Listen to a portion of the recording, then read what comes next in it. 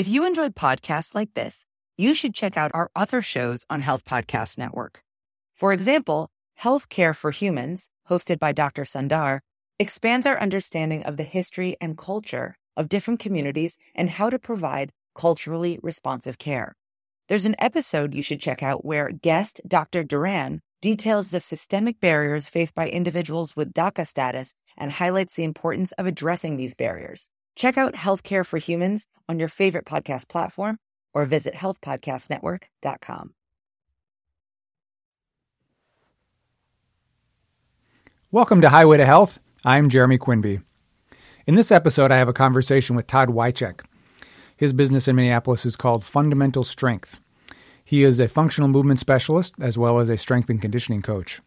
I met him through a group he formed here in Minneapolis called the Twin Cities Movement, Rehab, and Performance Group, which is Todd's effort to connect trainers, physical therapists, chiropractors, body workers, and other movement-based health professionals to share their expertise and knowledge with one another and to build a community of collaborators who are interested in a more integrative approach for people in their care. Todd has worked around the country as a college coach and has spent some time at the Olympic Training Center. He has also worked in mental health and substance abuse while he was coaching, which clearly has informed his work with individuals seeking to feel better in their bodies, whether they're athletes or new grandparents looking to improve their strength and mobility to get up and down off the floor to play with their newest family members. It is his purposeful methodology that I think deserves time here. Having a background in functional movement myself, I hope that this conversation might be of resource to those of you looking for ways to improve your body's overall function and conditioning. Here is my conversation with Todd Wojchik.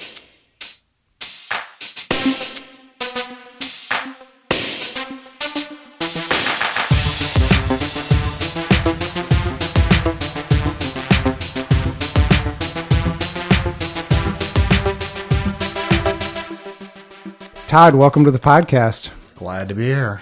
I've been wanting to have this conversation with you for a while. We used to run into each other dropping our daughters off for preschool together. Yep, 9 a.m. Had no idea that we were both in the same field until one of our colleagues referred you to me to send me a patient or something. Yeah, I found you through her clinic and happened to look on there, and there was your name, and I thought, I know that guy. Didn't know what you did, but yeah, I'm going to touch base. Nice. It's been good.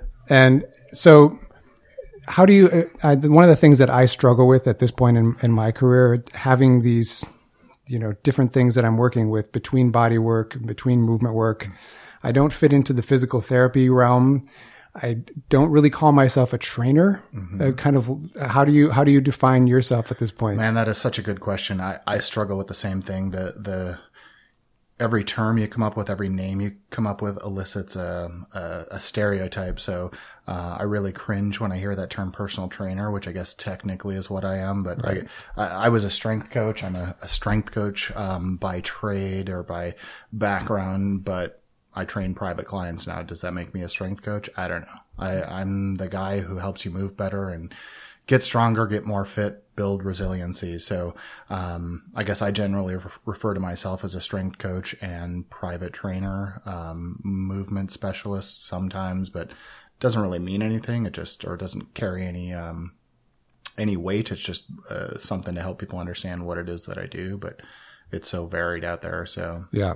So did your getting involved in the field of we'll call it sports enhancement training, that kind of work. Did that start in sports? Did you play sports to start with? So I was I played multiple sports all the way through high school. I was a collegiate track athlete and I competed through college and then a little bit post-collegiately. And, what was your sport? I was a track athlete. So I was actually a thrower. I threw the discus, shot put, hammer throw. So was not a pole vaulter or anything cool like that. So, but, I was a college coach for 14 years, different places across the country, moved around a bit, did a ton of continuing ed and, coaching education, which is really helpful. Learned a lot, have spent time at the Olympic Training Center, have worked with some top level coaches across the country, have some top level coaches across the country, that are good friends of mine. But over time, started working with private clients, and as time went on, just really found a lot more interest in working with general population clients, and found a lot of just pleasure in working with that group, and kind of meaning more to them to be able to move well, to pick up their kids, grandkids, do the things they used to do. So just really enjoy that a lot more. So yeah, I was a coach. I was, where did your coaching start? Actually started here in, the Twin Cities. I was actually at, University of St. Thomas, where I started and ended my career, I guess. Coaching. I was here. Then I went out to Colorado. I was at the Colorado School of Mines, which was a great engineering school, great experience out there. And then I, moved back. My wife was doing residency at the University of Wisconsin. She's a gastroenterologist, so she's a physician. She was doing residency in her first fellowship there, so coached there with the club program there, but worked with some college athletes there. And then I moved out to Portland. We were out there for 3 years and worked at the University of Portland. Came back, coached here for a couple more years, but that was when I just kind of realized I want to work more with private clients, and got into the movement side of things a lot more. And it just really made sense, and found out I was pretty good at it. But my sports background really set the tone for that. A good understanding, but I also had to learn a lot more to be able to work with, people who weren't athletes, but, had movement issues, had, been sedentary or had injuries. How do I work with them as opposed to, so again, as we've talked about before, going down that rabbit hole, more continuing ed, learning from the best people and trying to figure things out. And, that's kind of how we have such a similar story. I mean, I never really did much for coaching. I've gotten involved in sort of helping coach with my son's stuff, but so the place that I started in Brooklyn was called Everyday Athlete, with basically kind of dealing with the fact that to some extent, we're all involved in athletic movement at any given time during our day. And what I started realizing as I was working with either, the sort of weekend warrior types, or even people who were pretty involved in athletics, might even play something, 2 or 3 times a week, or just the person who is sitting at their desk all day long and is trying to figure out how to get out of this position that they're stuck in from being in this postural shape. But realizing that there were a lot of corollaries to like the kinds of work that they all needed to do, because the athletes who were having recurring injuries and the office worker were having similar, issues in terms of, just basic functional, movement issues. Yeah. And that sounds like exactly what you're working with right now.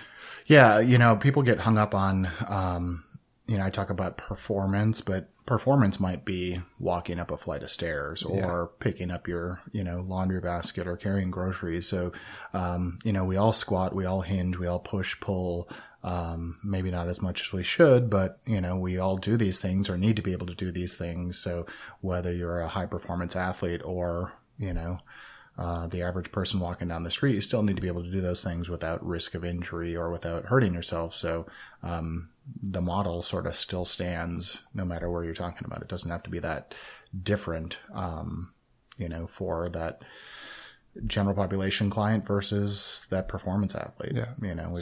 So going back to the performance athletes, I'm kind of curious because my, starting out in sports and being, both a high school and college athlete, the kinds of training that was going on was so pathetic at the time, in the the 80s, even early 90s. I'm curious to see what you feel like is what's changed. How long ago were you involved in college athletics? Well, it's been I guess a year since I've been out, and then 14 years before that, plus, so it's late 90s when I was competing in college. Okay. So kind of all throughout there. Now, even today, you have people that are behind the curve in terms of what they should know, even at the college level, even at the highest college level. And you also have some youth coaches that are right on point with what they should be doing. And so, it's all over the board, but, education is huge and people understanding, but we also have lost some things along the way. There's some fascinating things that, we used to do and were great training back when, but we lost it for the new shiny object that, we chased, and we forgot about these great things like a jump rope, just simply jump roping, things like that are just huge, or Indian clubs, which used to be really, really big. And now explain Indian clubs for anyone. Indian clubs, to describe them out loud, they look like juggling clubs or bowling pins almost, but they're, I guess sort of swung around. It's hard to describe, but swung around just for shoulder health, thoracic, back health, just for good movement, range of motion for so just good stuff. But they've got they've been around a long time, and I use them with clients just for shoulder health and just movement in general, just good light movement. And seems sort of where the kettlebells and things kind of came from, right? Yeah. It's kind of that what's old is new again, but it's always been good. We just somehow lost it along the way and getting back to it. So I'm always curious because there's just having been in it this long, I see the trends. Yeah. There's from the time that I started, I worked for about a year and a half, maybe in gyms when I just realized I couldn't do that anymore. Yeah. And I was doing body work in health clubs when I first started. So it was kind of a good place for me I had a woman who was the head of the training program who kind of talked me into being a trainer just because she felt like my understanding and the kinds of things that I was working with at that point would really benefit. They had a much older population in this club. So I ended up doing a lot of that work, and I'd actually learned a ton from doing that work. But there were also the sort of the meathead trainers, as we call them, who were they were training people in their 40s as if they were still training for football, so I've seen everything go from like that sort of old, the black, mats and steel, gym workout to things that have started looking like barn workouts. Yeah. And, with TRX and with all these things. And I feel like now, and the science is getting, better in some respects. I feel like there are some things that have really changed my mind. I'm curious, now with your experience with athletes, having trained in college sports and now working with sort of general populations, what kinds of things you feel like are coming forward as, seeing these kinds of patterns as being the most sort of important types of training methods? Yeah, I think the pendulum is always swinging, but that's sort of my place right now, is to try and get the pendulum to stop swinging so much. And whether it be kettlebells or TRXs, I have both. I use both every day. But I don't use just one. I use them as they are fit within, that client's program or the need or the best exercise for that person. They're just tools. So, we always hear the tool analogy, which is the best, the hammer or the screwdriver or the wrench. Well, you don't use a screwdriver to hammer in a nail. You use a hammer when you need a hammer and a screwdriver when you need a screwdriver. So you use a kettlebell when it seems to fit best, and you use, whatever the case may be, when it seems best for that situation. So, or for whatever you're trying to train. So, I think, the sports world and the general population world isn't that different. Again, we all squat, we all hinge, we all have the same, 2 arms, 2 legs and a trunk, and we move kind of the same way. The threshold is just a little higher. So it kind of comes down to goals and motivations. When it comes to athletes, you're kind of pushing the envelope a little bit more. Yeah. Whereas, and it's quicker, even a 4-year college career is really, only a matter of maybe a year when you talk about breaks and summer breaks and you take out all this time, and then your training season is only so long at the collegiate level. Yeah. And, you don't actually have that much time with them. So it's a pretty condensed time, and you're expected to get them performing at this high level. So you really need to push for that sort of 1% or that, that every little bit that you can get out of them. But that's where it becomes, kind of a little bit tricky, because you want to push them, but you also don't want to hurt them. So I think that's where a lot of people look first. Even with youth athletics, they try and go for what's shiny and new. They try and go for these things that they see on YouTube videos that look really cool and are really explosive, and that's great. But what about just the basics? So, I often say, good training doesn't always make good YouTube videos, just because you don't see the whatever pro athlete, doing soft tissue work or see them, doing mobility work. No one's going to put that on a YouTube video with Metallica playing in the background. It doesn't look cool, but you know what? They do that stuff. They all started off, squatting and moving and running, just running, not running, with something tied to them and bands and all this stuff. They just ran for fun. And, so we kind of lose that. We think, we need to rush to that new thing. And really it's pretty basic, whether you're, you or me at the gym working out or that high performance athlete, we're all going to be doing kind of the same stuff. So there's a few little things that are different, but we can only do so much with our bodies. So I like the name of your business. It's Fundamental Strength. Yep. Because what you're talking about right now is exactly what I was sort of saying earlier when I'm seeing either the office worker or the athlete. There are fundamentals, sort of what you're talking about, that get missed for the for what looks really shiny and glamorous in terms of movement. Yeah, I thought a long time about the name just because everything seems to be pinnacle or, elite or, and it's crazy with the youth sports. So we were talking about a little bit before, youth sports and, elite traveling teams. You're 8 years old. 8 years old and elite are two totally different things. There's no such thing, and, so to call, how many elite performance centers can there be in the world? I don't know how many of those are even in the Twin Cities, much less around the world. And guess what? They're not elite. They're just training athletes, or they're trying to be that way. And that's cool. But I wanted it to communicate to clients and to colleagues that, I'm not trying to be that. I'm just trying to serve the person who comes in and work on things that, they need to work on. And so I'm trying to stay away from that idea that, I'm the greatest and the most intense and the most extreme. I mean, I always use the analogy too, like, do you go into your doctor's office and say, man, my doctor's really cool. He's using the most extreme, he's super extreme. We're always using different medications. And I mean, that's what exercise is it's dosage. So, we prescribe the right dosage. We pick the right, medication, the right exercise for you, and we don't change it. It's one of those things that I cringe when I hear people say, my trainer's so good, I never do the same workout twice. I'm like, really? I have my people do the same workout all the time, or at least, that 3 to 6 weeks that we know it takes for the body to adapt. If I'm changing it every time, I'm just entertaining you. And, we adapt as someone comes in, their nervous system's fatigued, they're tired, they didn't have lunch, something's, hurting them, or, something's bothering them. We adapt on the fly, but we still have a plan. We still know what we're doing. We still, deviate from that program at hand. So, but yeah, the mentality around fitness is just so crazy it's just so confusing to people, my gym that I go to is constantly doing new stuff, or they're doing this one thing, TRXs were huge for a while. I was working and coaching out in Portland, and there were gyms that they were selling classes that you had to pay extra for to just use a TRX. Mm-hmm. But you have all these other tools in the gym, and you're paying extra to use a thing that's supposed to be used outside of the gym.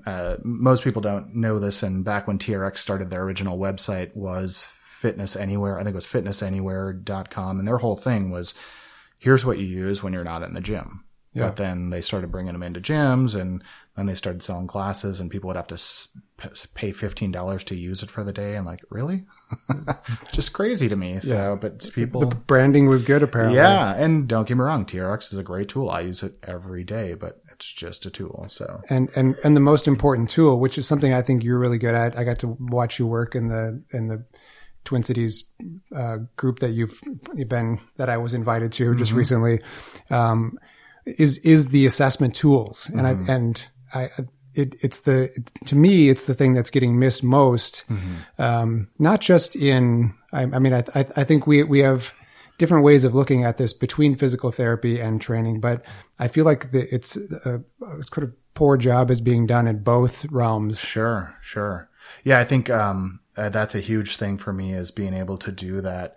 I use the terminology screen when it comes to, I use the functional movement screen. So everyone who comes in, that's the first thing that we do, outside of, just a little health history and things like that.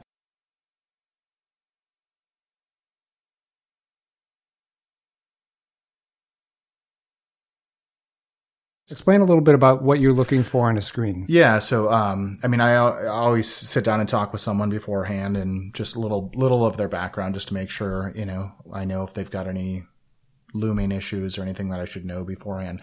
The functional movement screen, it's 7 screens, and a couple of rule out tests, but it's 7 movement screens, that just sort of look at movement patterns and sort of screen for, are there any asymmetries? Is there any dysfunction or, just limitations? And then, based on what we see, there's some breakout tests to sort of further look at what they are, but it's a screen. It's just keeping out the worst of the worst. It's looking for those things that might cause problems, that might limit performance, those things that we're often going to see.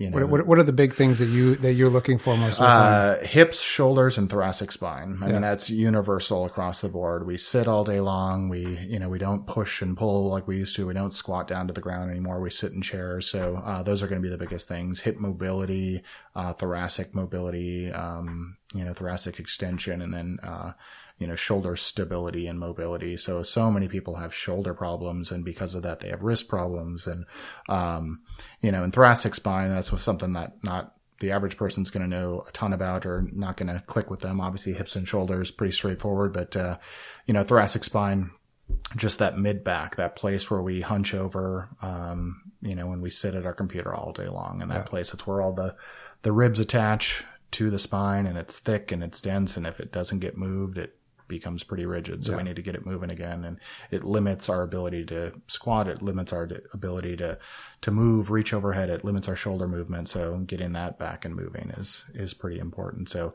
yeah, the functional movement screen, start off there. Look, are there any just looming issues? From there, kind of break it out further. If someone can't do, the first screen, which is pretty universal, you see this in a lot of different organizations that use an overhead squat, screen. You do that, and if they're not doing it well, it doesn't really tell you what's going on. It tells you that something's going on. So then you take a look at ankle mobility.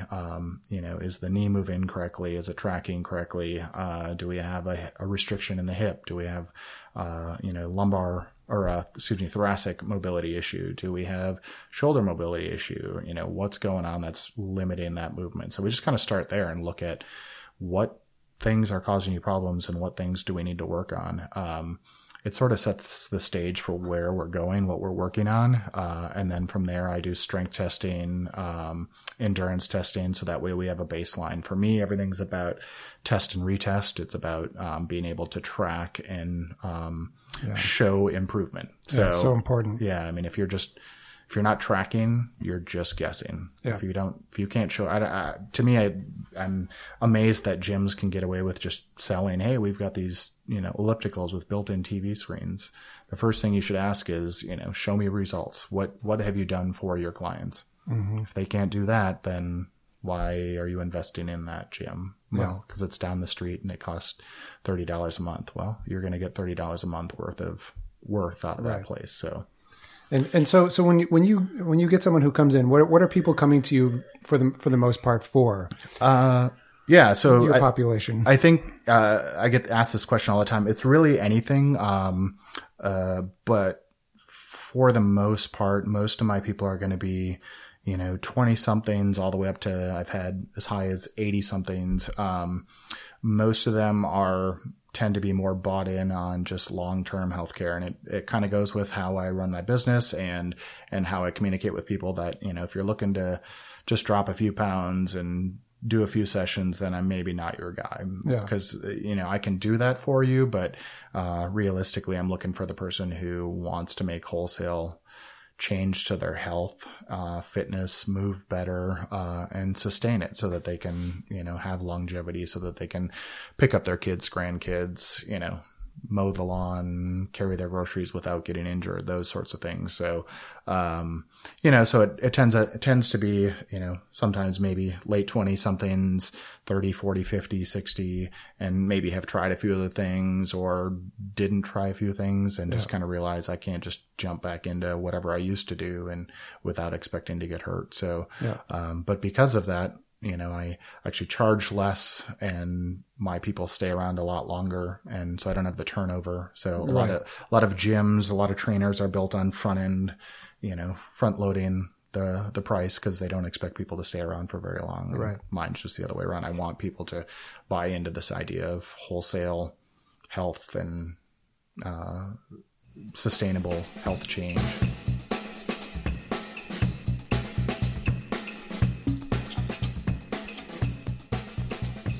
How would you define your kind of work, doing this kind of functional movement work compared to a physical therapist? A physical therapist, just like physical therapists, chiropractors, occupational therapists are clinicians. I'm not a clinician. So I draw that line fairly clearly. Now, with that said,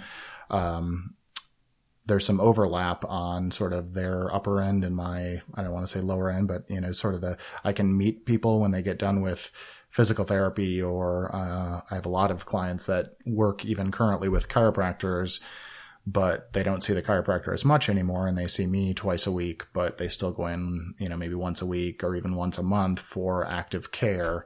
But I can kind of pick up where they left off or where they're at and help with that transition to sort of make that seamless. I think physical therapists get a bad rap because, everyone says, oh, they just follow protocols. And, as soon as their insurance runs out, they kick them out the door. Well, I have some close friends that are physical therapists. They don't like that any more than the next person, but who they work for is a business. And usually it's, for some health system or, and that's just the way the healthcare goes. And unfortunately, it is right now. It is now. So, and we've all had the conversations that we wish it wasn't that way and that we could have a little bit more of a integrative, holistic approach to healthcare and whether you want to call it prevention or just, keeping people healthy, and maintaining health and making people more resilient. So, but yeah, I don't do therapy, with the functional movement screen. It's nice because it's kind of like a teeter totter. When you screen someone, it kind of tells you, are they good to go? Can they train with me? Or do they have enough things going on that they should maybe be seeing a clinician for what they have going on? So it's nice for me because I can kind of draw that line and I can be very concrete on, maybe why they should go see a clinician or why they should not. So yeah. That's good. I mean, I kind of got involved in the same end of things. I took a post-rehab course, which, I could have used a lot more that I gained, but it led me in a direction where I started studying more. And I was lucky enough to meet a physical therapist who just saw eye to eye with me on a lot of things. She was in private practice though, so she wasn't necessarily stuck with insurance, although she did take insurance as well. But she would get people who were just really looking to sort of speed through their process a little bit more and make sure that they actually got good eval and, good attention, which, I think can get lost in the clinic setting where you might not see the same person every time. And, so it could be one of those things that you consider if you are rehabbing, that you might want to find someone who once you develop a good relationship with them, that you can meet with on a regular basis, because it does give you that continuity over a period of time. For someone to continuously watch you do the same thing over and over again, they're going to pick up little things that, 2 different people or 3 different people looking at you might not pick up on. Yeah. Yeah. I mean, I think, not to sound like a high school or junior high, class here, but it's like Venn diagrams. We should all overlap a little bit. I think, to be good. Unfortunately, so often the different disciplines are just kind of floating out in space and you kind of hop from one to the next where we should be overlapping. So that's where, especially with what I work with the functional movement, screen or functional movement systems, they also have their clinical tool, which is the selective functional movement assessment. That makes for a nice transition between me and say a chiropractor or me and a PT or whomever. Some massage therapists use it, that they can do the the clinical assessment. They can do whatever work they need to do, but then there's sort of a clear line of trajectory that once they're kind of clear on their stuff, they can do the functional movement screen. And if they're good to go, they can, it's kind of a nice warm handoff right into training, and the language is the same. So it's a pretty nice system for, being able to work between the clinical and non-clinical, or the trainer and the chiropractor, or the PT. So, there needs to be some overlap just so that we understand what the other person is doing. And it's nice to just have the team sometimes to be, to have the handoff, like I had, where, this person has basically gotten through the biggest challenges, but to keep them on track, they still need someone to probably meet with them, because what led to their injury or surgery or whatever was something that was either a repetitive stressor or an imbalance of some sort that was going on over a period of time. And they'll probably go back into that if they don't have someone sort of helping them retrain that. Yeah. And we've had the conversation before. Are we, when we treat someone, especially as a clinician, when we treat someone and we take away the pain, we take away the restriction, are we really just taking the brakes off the car and letting him go ram into the next wall? We need to, and the same could be said for, the fitness person who just keeps saying, keep doing this and you'll get stronger, so it'll go away. Well, are you really just doing the repetitive stress thing? Whereas good communication, good, interdisciplinary approach can avoid that and, correctly assess and determine what the problem is. We were talking a little bit beforehand about, treating the issue, open up that window of opportunity where maybe, if we have someone that has some restriction, thoracic spine restriction, and, they get some soft tissue work, maybe get an adjustment. Now they've freed up some movement, and then they can come train with me. Maybe it's 1 or 2 sessions. Maybe it's a month or 2 before they need to go back to the clinician and maybe get a little more work done. Maybe next time it's 3 months, and the next time it's 6 months. So that's kind of how it works well to go back and forth, or to kind of work in a more integrative fashion. But just doing one or the other, and that's unfortunately the way the system is kind of set up. How did you learn that yourself? How to use body work in relation to helping with mobility, or sort of retraining a dysfunctional area? I guess just trial and error. And, I was in the same boat when I first started training. We're all trying to make a little money, and we feel really scared about, saying, hey, you should go see someone else. Clients only have so much money. People only have so much money to spend. And we're afraid that if we send them off to someone else, they're never going to come back. Cause, if I send them off to you, you're going to fix, and I put quotations around that, fix them. And then they're never going to come back to me. Right. Well, did you really fix them, or did you take away the pain? And that's good, but they should come back to the training so that pain doesn't come back. So, I think it was a leap of faith. It was also, I think working in college, with college athletics where, if I had someone injured, I could walk them into the training room and stand there and watch someone, work with them and sort of see, hey, this works pretty nicely, that if you, do some protocols or do some work on this person, and now they're back to where I can train with them right away again. I don't have to keep trying to figure out. Just soft tissue manipulation or stretching, or what did you see? Even, activation work, or just strengthening more localized things that, especially early in my career, I just, that wasn't my focus. I was focused on sport as opposed to understanding the body better. So it was, they were maybe would see things that now I can see, but back then I didn't. But, they might be doing that, or if it's dealing with inflammation or an injury, that they can take care of. And that's kind of what led me down that road of, that more integrated approach. When I was at, I spent 10 days at the Olympic Training Center a number of years ago for this international coaching, clinic, course. There were coaches from around the world, Olympic level coaches. And, it was pretty cool. But one of the things that they really pushed on this, and this was a certification course. It was a pretty big level thing, both through the USA track and field, and then the IAAF, which is the international track and field, or athletics as it's called everywhere else but here. It was a big thing through them. And what they really pushed through this whole thing was this interdisciplinary. You have to be able to work with other people. You can't do it all. So you should work well with your athletic trainers, with your nutritionist, with your massage therapist, with your whatever, because you guys should all, you're going to get better results if you guys can all communicate, if everyone can work well together. And, so that kind of resonated with me coming out of that into the private, sector and working with general population. It just, makes more sense. And, it makes us more professional if we're willing to say, I know someone who can help you with that. Yeah. So it really keeps us on our toes. I feel like we need the check in with somebody else to sort of verify what we see sometimes.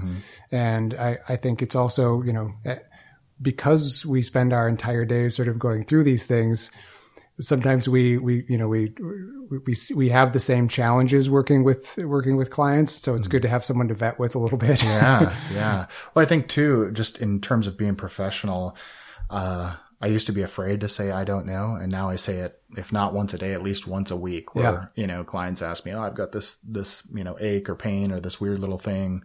I don't know, but I know someone who can, probably better assess what that is. If you want to go see them. But truthfully, it's not my scope of practice, which I think is a big thing. Too many people work outside of their scope of practice. Yeah. Now we should all be knowledgeable and kind of have, an ever growing scope of practice. We were talking before, you worked more in the bodywork world and then got into training. I'm kind of going the other direction where, I came out of the sports performance world and training, and now I'm actually starting a program in massage therapy to be able to do some manual therapy just as another thing I can offer to my clients. I don't want to do it full time, but just to be able to, when I do have someone who comes in, so always growing that knowledge base, I think it's good. It just helps us do our job better, but then also being able to say, I'm at the end of my either scope of practice or my knowledge base, and, go see this other person who I think can help you out.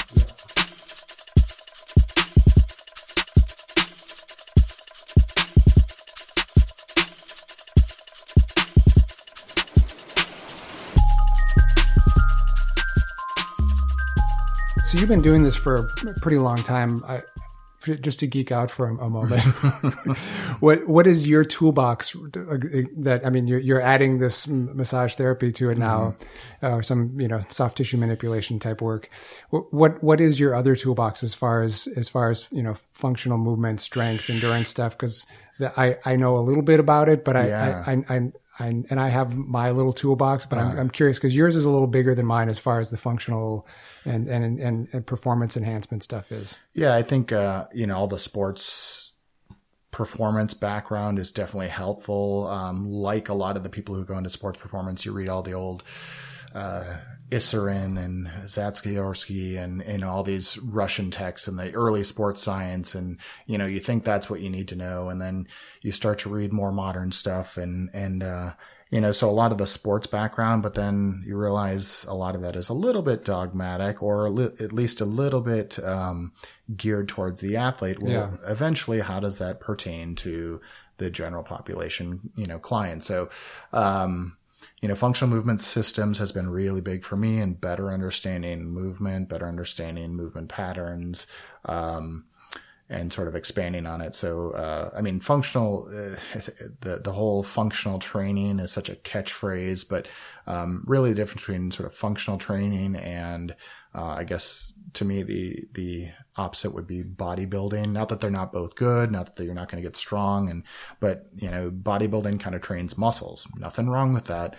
Functional training trains movement patterns. So whereas a bodybuilder might do some bicep curls and some rows, to isolate certain muscles and develop them. And yes, you will get stronger, but, whereas the functional trainer might do some, inverted rows or, just rows with a weight while they're standing on their own 2 feet to train movement patterns. Yeah. So they're going to squat versus get on a bodybuilder might hop on a leg extension machine or a leg curl machine. So the way I tend to explain it a little bit is, if for someone who doesn't have much experience, is that, we live in a dynamic world, and that functional training is about how you move through a dynamic world. Whereas, even a lot of sports performance type movements are really geared towards whatever that movement that you need for that sport or for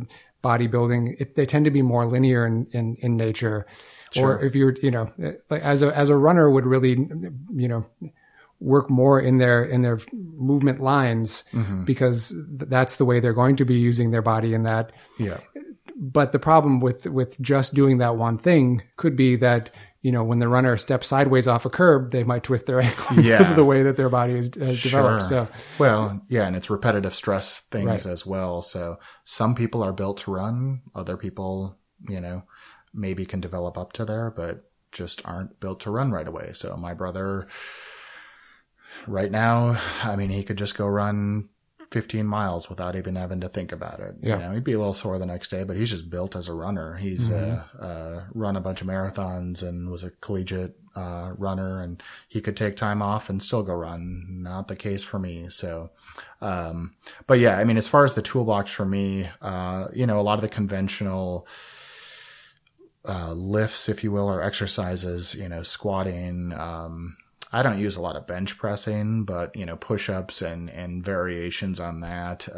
I do use some, but, I tend to use things that incorporate more of the body together as opposed to laying flat on a bench. So, but, I've got in my place, in my studio, I've got, barbells and kettlebells and dumbbells and, suspension trainers and ropes and pull-up bars. And, I've got a rower, I've got a fan bike. I've got a bunch of different things, but usually when people come in, I kind of let them know these are all just tools. Don't be intimidated by them.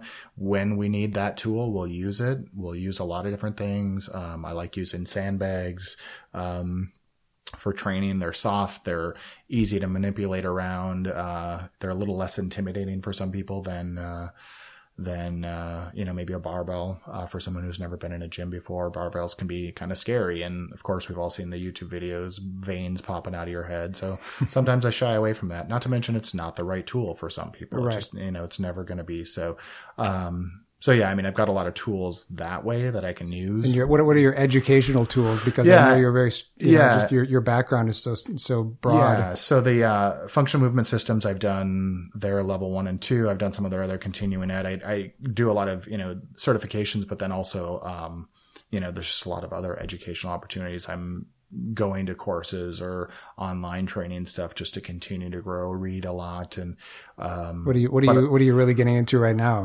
A number of things. One of the big things over the last couple of years has been, dynamic neuromuscular stabilization, or DNS, which comes out of the Prague school in the Czech Republic. Real generically put, it's maintaining, trunk stability, intra-abdominal pressure and trunk stability while the joints around it move. So it's not huge, but it also comes out of the world of developmental kinesiology and sort of looking at the way that we grow and learn movement patterns and develop as an infant into rolling and bridging patterns into climbing up onto the sofa to help stand up, and then getting into standing patterns and locomotion, crawling, and things like that. So, and just how those things are sort of ingrained in our DNA, and how most kids go through that, and watching how infants and toddlers move, and when they're born, they don't even know that their arms and their legs belong to them. So they're very in tune to that trunk, and then use it to stabilize and brace. And then as time goes on,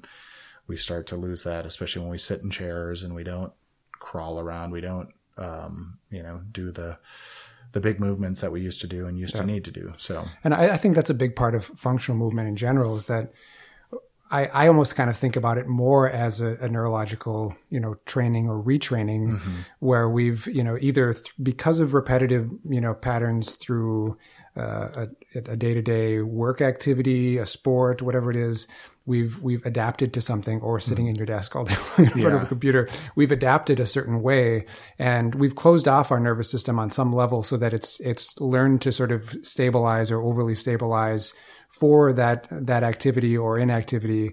And now we're trying to like free that back to that childlike state. Yeah. So that it can adapt and do all these things in any given situation. Yeah, there's a lot of people talking about it right now. The neural side of things is kind of one of the new frontiers at least in the health and fitness world. Not that it's new, obviously, altogether, but now a lot more talk about fascia as well. And it's pretty fascinating.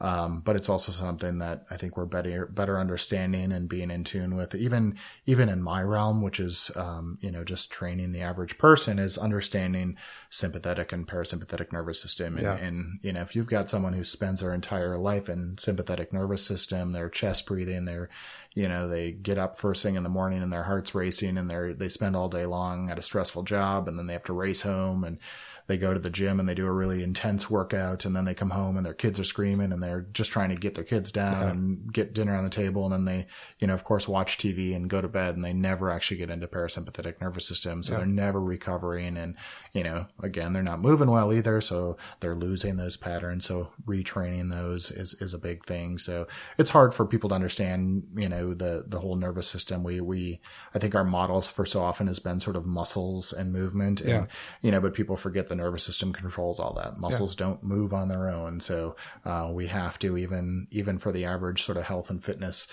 consumer, health and fitness person, they need to understand that the brain controls it. I always use the analogy of, the skier tumbling down the mountain can go completely, limp and get up and walk away. And sort of on the other end of the spectrum, the 80-year-old grandma who lifts the car off of, her husband who's being crushed. The brain can do some pretty amazing things with the muscles that we have. Better understanding that is a huge thing. So, and I learned that. I mean, it was certainly my fascination early on in getting involved in bodywork, and why I went to craniosacral therapy was because of the system response. And it was about, you could have you could have someone with like a really sort of tight back, different kinds of things going on. No pain response whatsoever. You could have another person seemingly with better tissue health and all these things, and have just chronic back pain. And what you start realizing is that sympathetic response, that fight or flight response that's been worked in over time, and a lot of what they're starting to find out scientifically now is that it usually relates back to their earliest experiences, that, kids who were in stressful environments, had early trauma. That stuff plays for a long time. And it's one of the things that I started seeing with people that I was working with, and with people would often come in to get massages once their back went out. That was sort of the most common thing. And I just found it as like this craniosacral work as this tool, this very low force osteopathic work, to actually get the system to calm. And then sometimes even within the same session, I could actually get in and do more soft tissue work. And sometimes I wouldn't touch it, on a day like that.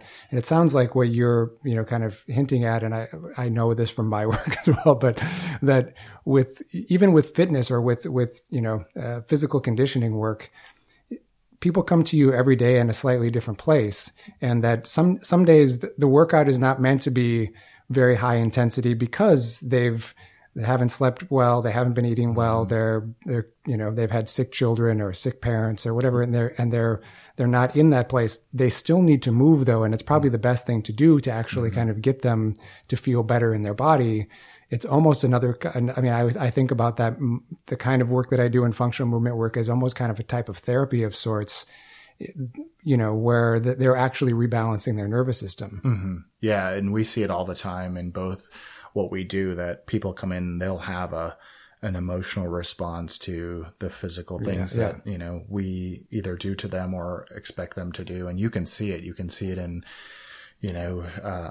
just something will pop up on their face, and, it elicits a response, that, you kind of need to be able to deal with when it comes up. So there ends up becoming obviously a mental health component of what we do, but also just, I think that's a good thing that we need to understand as people who offer a service, is that sometimes, people are bringing their whole life into what you're doing. So you're not just, people don't live in a vacuum. So, even just the person who comes in, and you can see it when they walk in the door, they're slumped over. They probably haven't eaten well that day. And the last thing they need is more stress in their life. I mean, people forget that exercise is stress.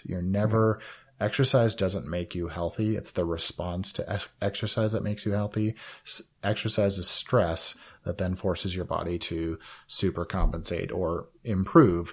But if you add stress to more stress, we know what happens. Your body just keeps breaking down. So, so a lot of times I have clients come in and, like you said, their kids didn't sleep well. They didn't eat lunch till 3:00 in the afternoon, or they come in the morning and they didn't even eat breakfast. And, sometimes it's just, here, eat this granola bar. And then we're going to do a little bit more of an aerobic restorative workout today. It's going to be 30 minutes in and out, get you feeling back to sort of normal, or at least get you into that parasympathetic,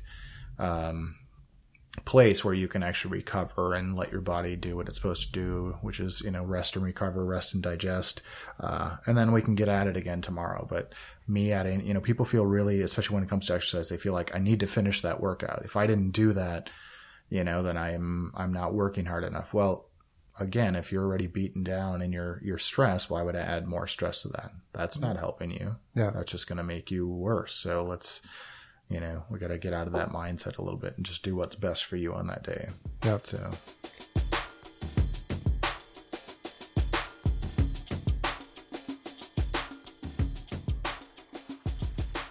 Do you have a favorite population you like to work with right now?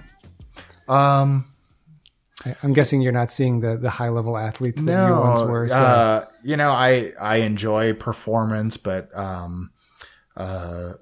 especially as a coach, it's very short term. People don't stay at a high level for super long. And even if you go that route, let's say you're coaching at a college or coaching at with a professional organization or something like that, new head coach comes in and they clear house. And I mean, it's just very transient, and either you're working your way up or, it's all over the place so for me, I like the consistency of just having clients that live close by. They're investing in their health and fitness. So, I think that's a big thing for me. Now, whether they be a certain age, generally tends to be 30 something and up that, one, they're to a place in their life where they have the financial means to invest and start, spending the money on something other than just their school loans or happy hour 3 nights a week, but, it's those people who just have gotten to the point where they say, something's got to give, and I want to either take care of myself or I need to take care of myself because I can't do what I used to. So, and people come from different places, but it's those people that are truly invested are the ones that find themselves, coming through my door. I worked at a facility out in Portland, and it was kind of the same thing. A lot of people that had come there had come from either referrals from clinicians or had just been to a bunch of different places, and maybe they had gotten a little more fit or even looked fit, but yet kept getting injured. And they just kind of thought, man, this system that I'm trying to do doesn't work for me. So maybe I need to go someplace that is going to look at what I need. And so a lot of people that ended up in our door there were kind of the same thing. And that's kind of how I run my business here is, people tend to make their way to me when they're ready to be done jumping from thing to thing. Yeah. And I find people enter into this point of, and maybe we can kind of follow this up with this idea that I have that I would like to explore a little bit more, which is the definition of your definition of health, because I think everyone enters into this point where they decide to start investing more in their own well-being or in the way that they feel in their body or whatever it is. At a different point. Some people need their bodies to just be screaming at them with pain before they make a change. And some people just have a sense that they're not doing as well as they could. Maybe they're not sleeping well, or maybe they find they're just fatigued too often, or they just have discomfort in sitting or walking or running or whatever it is. and that we all kind of started at one point. I think I was lucky in some respects that my back pain started in my 20s because I was still young enough to make a lot of adaptive changes. Sure. My body was a little easier to deal with. But I find a lot of people don't start to make those changes until they're, late 30s, 40s, sometimes 50s. But sort of getting into this idea from your perspective and having worked in a similar field, how do you define health either for yourself or to your clients? And maybe a second part of this question is, do you have any daily rituals or weekly rituals, monthly rituals as it relates to this? Mm-hmm. Yeah, I think, to me, health in general, obviously just being alive, not to be overly cut and dry about it, but just being alive. But, what does that mean for people? It's obviously in my scope, it's being able to move free of injury. It's being able to do the things you want to do, whether it just be ADLs or the things you enjoy, if that's running, cross-country skiing, playing with your kids. But then, there's so many other components to it. And I think all of us know this. It's mental health and having purpose and having community. I'm a big fan of the Blue Zones sort of concept, which we're lucky Dan Buettner's right here in this neighborhood and has some great insight into these places around the world that have this longevity. They're free of some of the lifestyle diseases that we have here, but yet every one of them is very different in terms of geography and everything from nutrition to the things they do, but there's some commonalities that run through there. So those things are big for me, just having purposeful movement as opposed to the, rituals that we kind of have in our stereotypical, although real sort of Western lifestyle of driving in our car to work, sitting all day, coming back. I mean, that's not really purposeful movement. That's just going through life and then, popping on the TV before you fall asleep. But, I think having hobbies, having community, having, whether you want to say faith or spirituality or some bigger,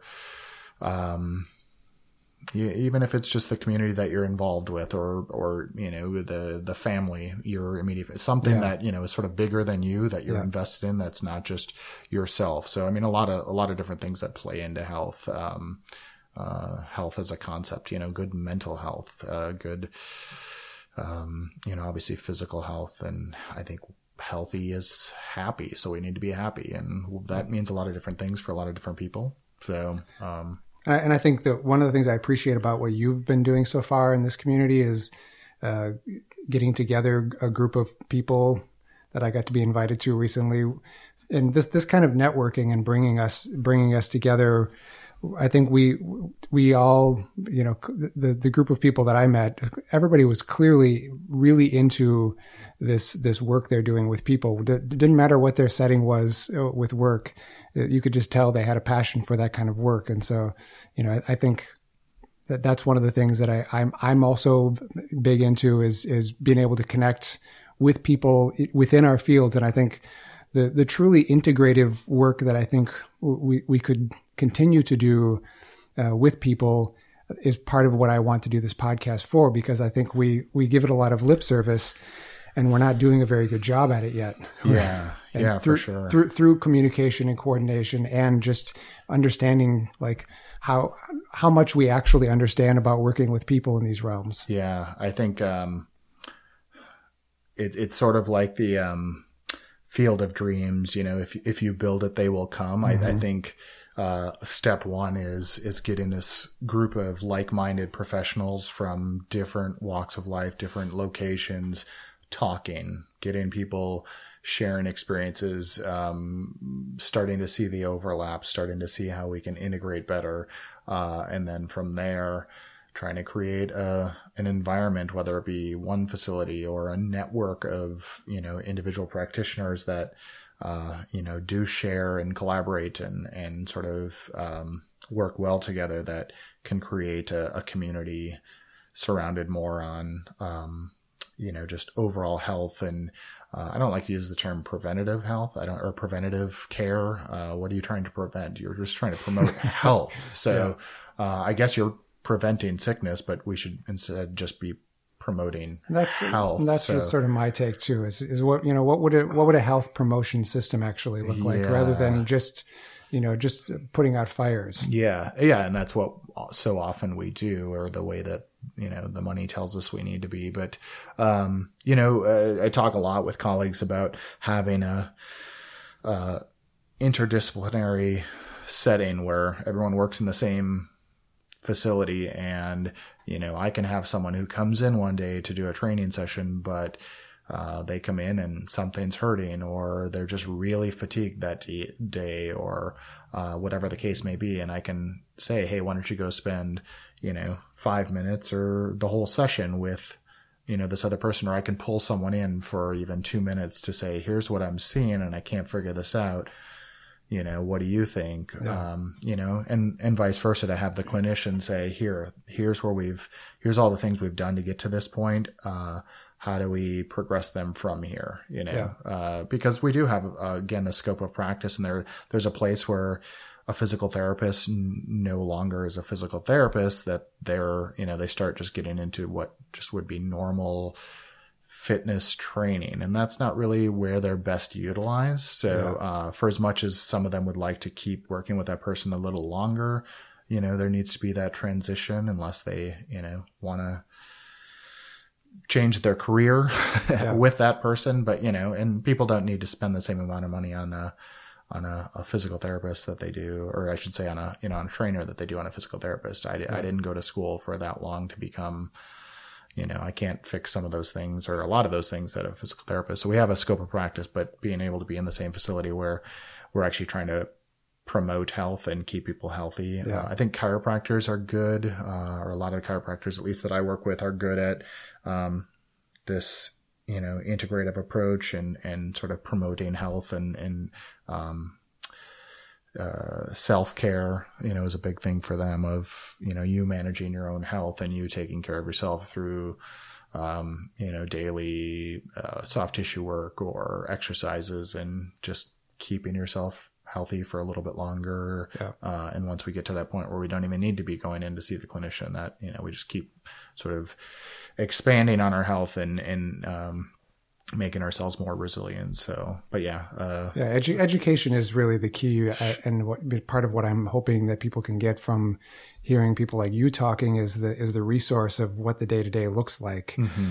Did you have any basic things, any takeaways that you would give to just about anyone that you're working with in terms of health promotion, things they can do on their own? Yeah.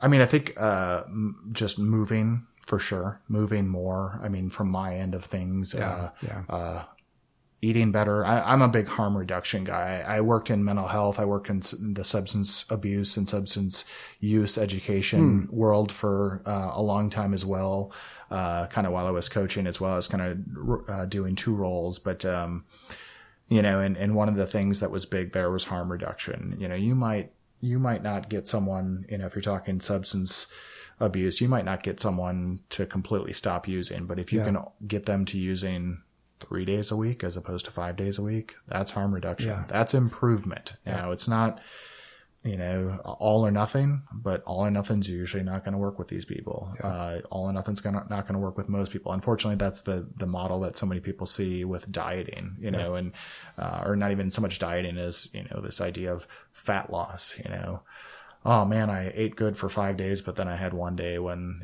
I ate terribly and, I ruined it all. Well, no, you ate healthy for 5 days. Yeah, exactly. And so 5 out of 6 days you ate really healthy. And I can see the same thing about movement, because I think we get into thinking, especially past a certain age. I mean, I'm entering my late 40s, so I know the difference in my body. I was playing basketball, 2 days a week 10 years ago. Yeah.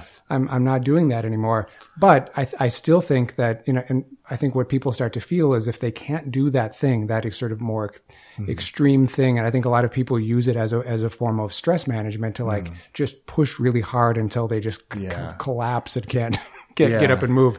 But I think just getting into the habit of each thing that they're doing during their day, is there a way to do this and be moving more? Could I walk to some place, or could I, put in an extra 15 minutes here after lunch and just like go for a stroll. I mean, there can be very simple things sometimes. Yeah. I mean, honestly, fitness is both, health and fitness isn't that complicated. In fact, it's pretty easy, but if you've sort of fallen out of touch with it or you lost it, maybe you need a little help getting back into it.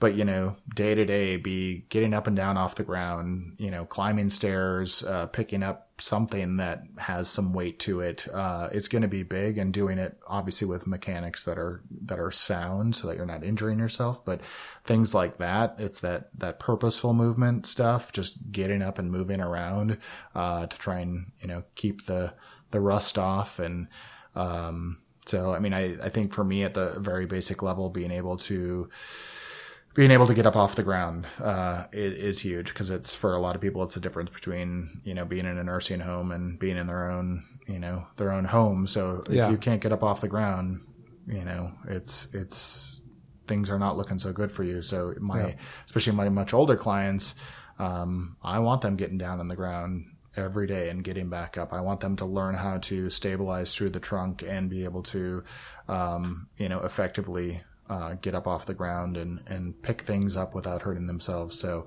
but like you said, it's moving more, whether it be, people always say parking further away from work. And, but if you got to run to the grocery store real quick, how far is it really away from you? Yeah. Could you walk? Could you walk twice a week and get, a week's worth of groceries? Yeah. I mean, we're pretty lucky where we're at here. We got everything within walking or a pretty short bike ride distance. So it's pretty nice. Not everyone has that, right. But, just find ways, play with your kids more often. And it's amazing what that'll do. Yeah. Walking is great. It's restorative. It's amazing, but get outside and do it. Go do it on, surfaces that aren't perfectly flat. Don't, get on the treadmill. Now we live in Minnesota. Sometimes of the year, there are parts of the year that are, by all means, get on a treadmill. But, especially if you, at a risk for falling on the ice. But, if you can get outside, go for a walk. But, you always hear people say, my doctor said I just need to walk for, 30 minutes a day, and that's enough. Well, that's good, but is that enough? Is that going to prevent you from, hurting yourself when you pick up your laundry basket or your grandkid? Yeah. We need to be able to move well and lift things. And so that's kind of a lot of what I focus on, but, get started by, I always sort of say, if you're not sure what to do for, your exercise, think about it while you're going for a walk. just get up and start walking. And then you can start thinking about what you want to do. Walk to the local gym, community center, whatever the case may be. Walk to the local grocery store. They always have those community boards up that have, 8,000 different people advertising their services, and pick what works for you. And if it doesn't work, find something different, but walk there, go mow the lawn. So. I can't agree more. It's sometimes the most simple things. And I think, just like you were saying, in terms of like reducing harm, moving and continuing to keep, that movement in your body and that flow, mobility wise is helping you create, that same situation. So yeah, for sure. Well, thanks, man. Thanks for coming on. Is there anything, I know you have a website and blog, and anywhere people can find you or get some more resources? I think, the easiest route is, my website. It's, Fundamental Strength MN, as in Minnesota. So fundamentalstrengthmn.com. I'm also on Facebook. I have both my personal, coaching site, and then I have a site, for Fundamental Strength. I think there's a gym out in Colorado that's also Fundamental Strength. So, just make sure it's the one in Minnesota. Right. I'm sure they're a great gym too, but, probably not going to help you if you're here. So, but, if you don't find me, find someone else. Just get out and get moving and, find someone good in the area. So. Great. I appreciate you being on here. Yeah, it's been great. Been a great conversation. Awesome. So. All right. Thanks, man. All right. Thanks.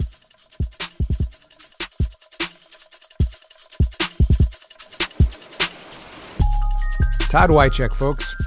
Great to spend some time with him. Some very insightful thoughts on physical movement. We often take our body's ability to get us through our daily activities for granted until we have pain or limitation. A simple reminder I got from this conversation is just to move more regularly. We have become a culture very tied to our machines, computers, and devices. My suggestion is to set time aside to be free from them. Get out of your car, get rid of your backpacks or briefcases. Get away from your computers and experience your body by itself, moving with purpose. If you have movement limitations because of age or physical condition, there are still ways to improve your body's overall function. As Todd mentions, that might be simply taking short walks, going up and down stairs, moving from sitting to standing, or working on being able to get up off the ground to an upright position. If you have a goal like this, seek the help of a movement specialist in your area. If you're unsure of what kind of professional you should be working with, hit me up on email. I'll help you out. I have a growing list of resources that I'm building across the country. My email, if you need it, is jeremy@highwaytohealthpodcast.com. Also, as always, I look forward to hearing your thoughts about this conversation and the podcast. Until next time, be good to yourselves, take care of each other, be kind to your planet, be well, my friends.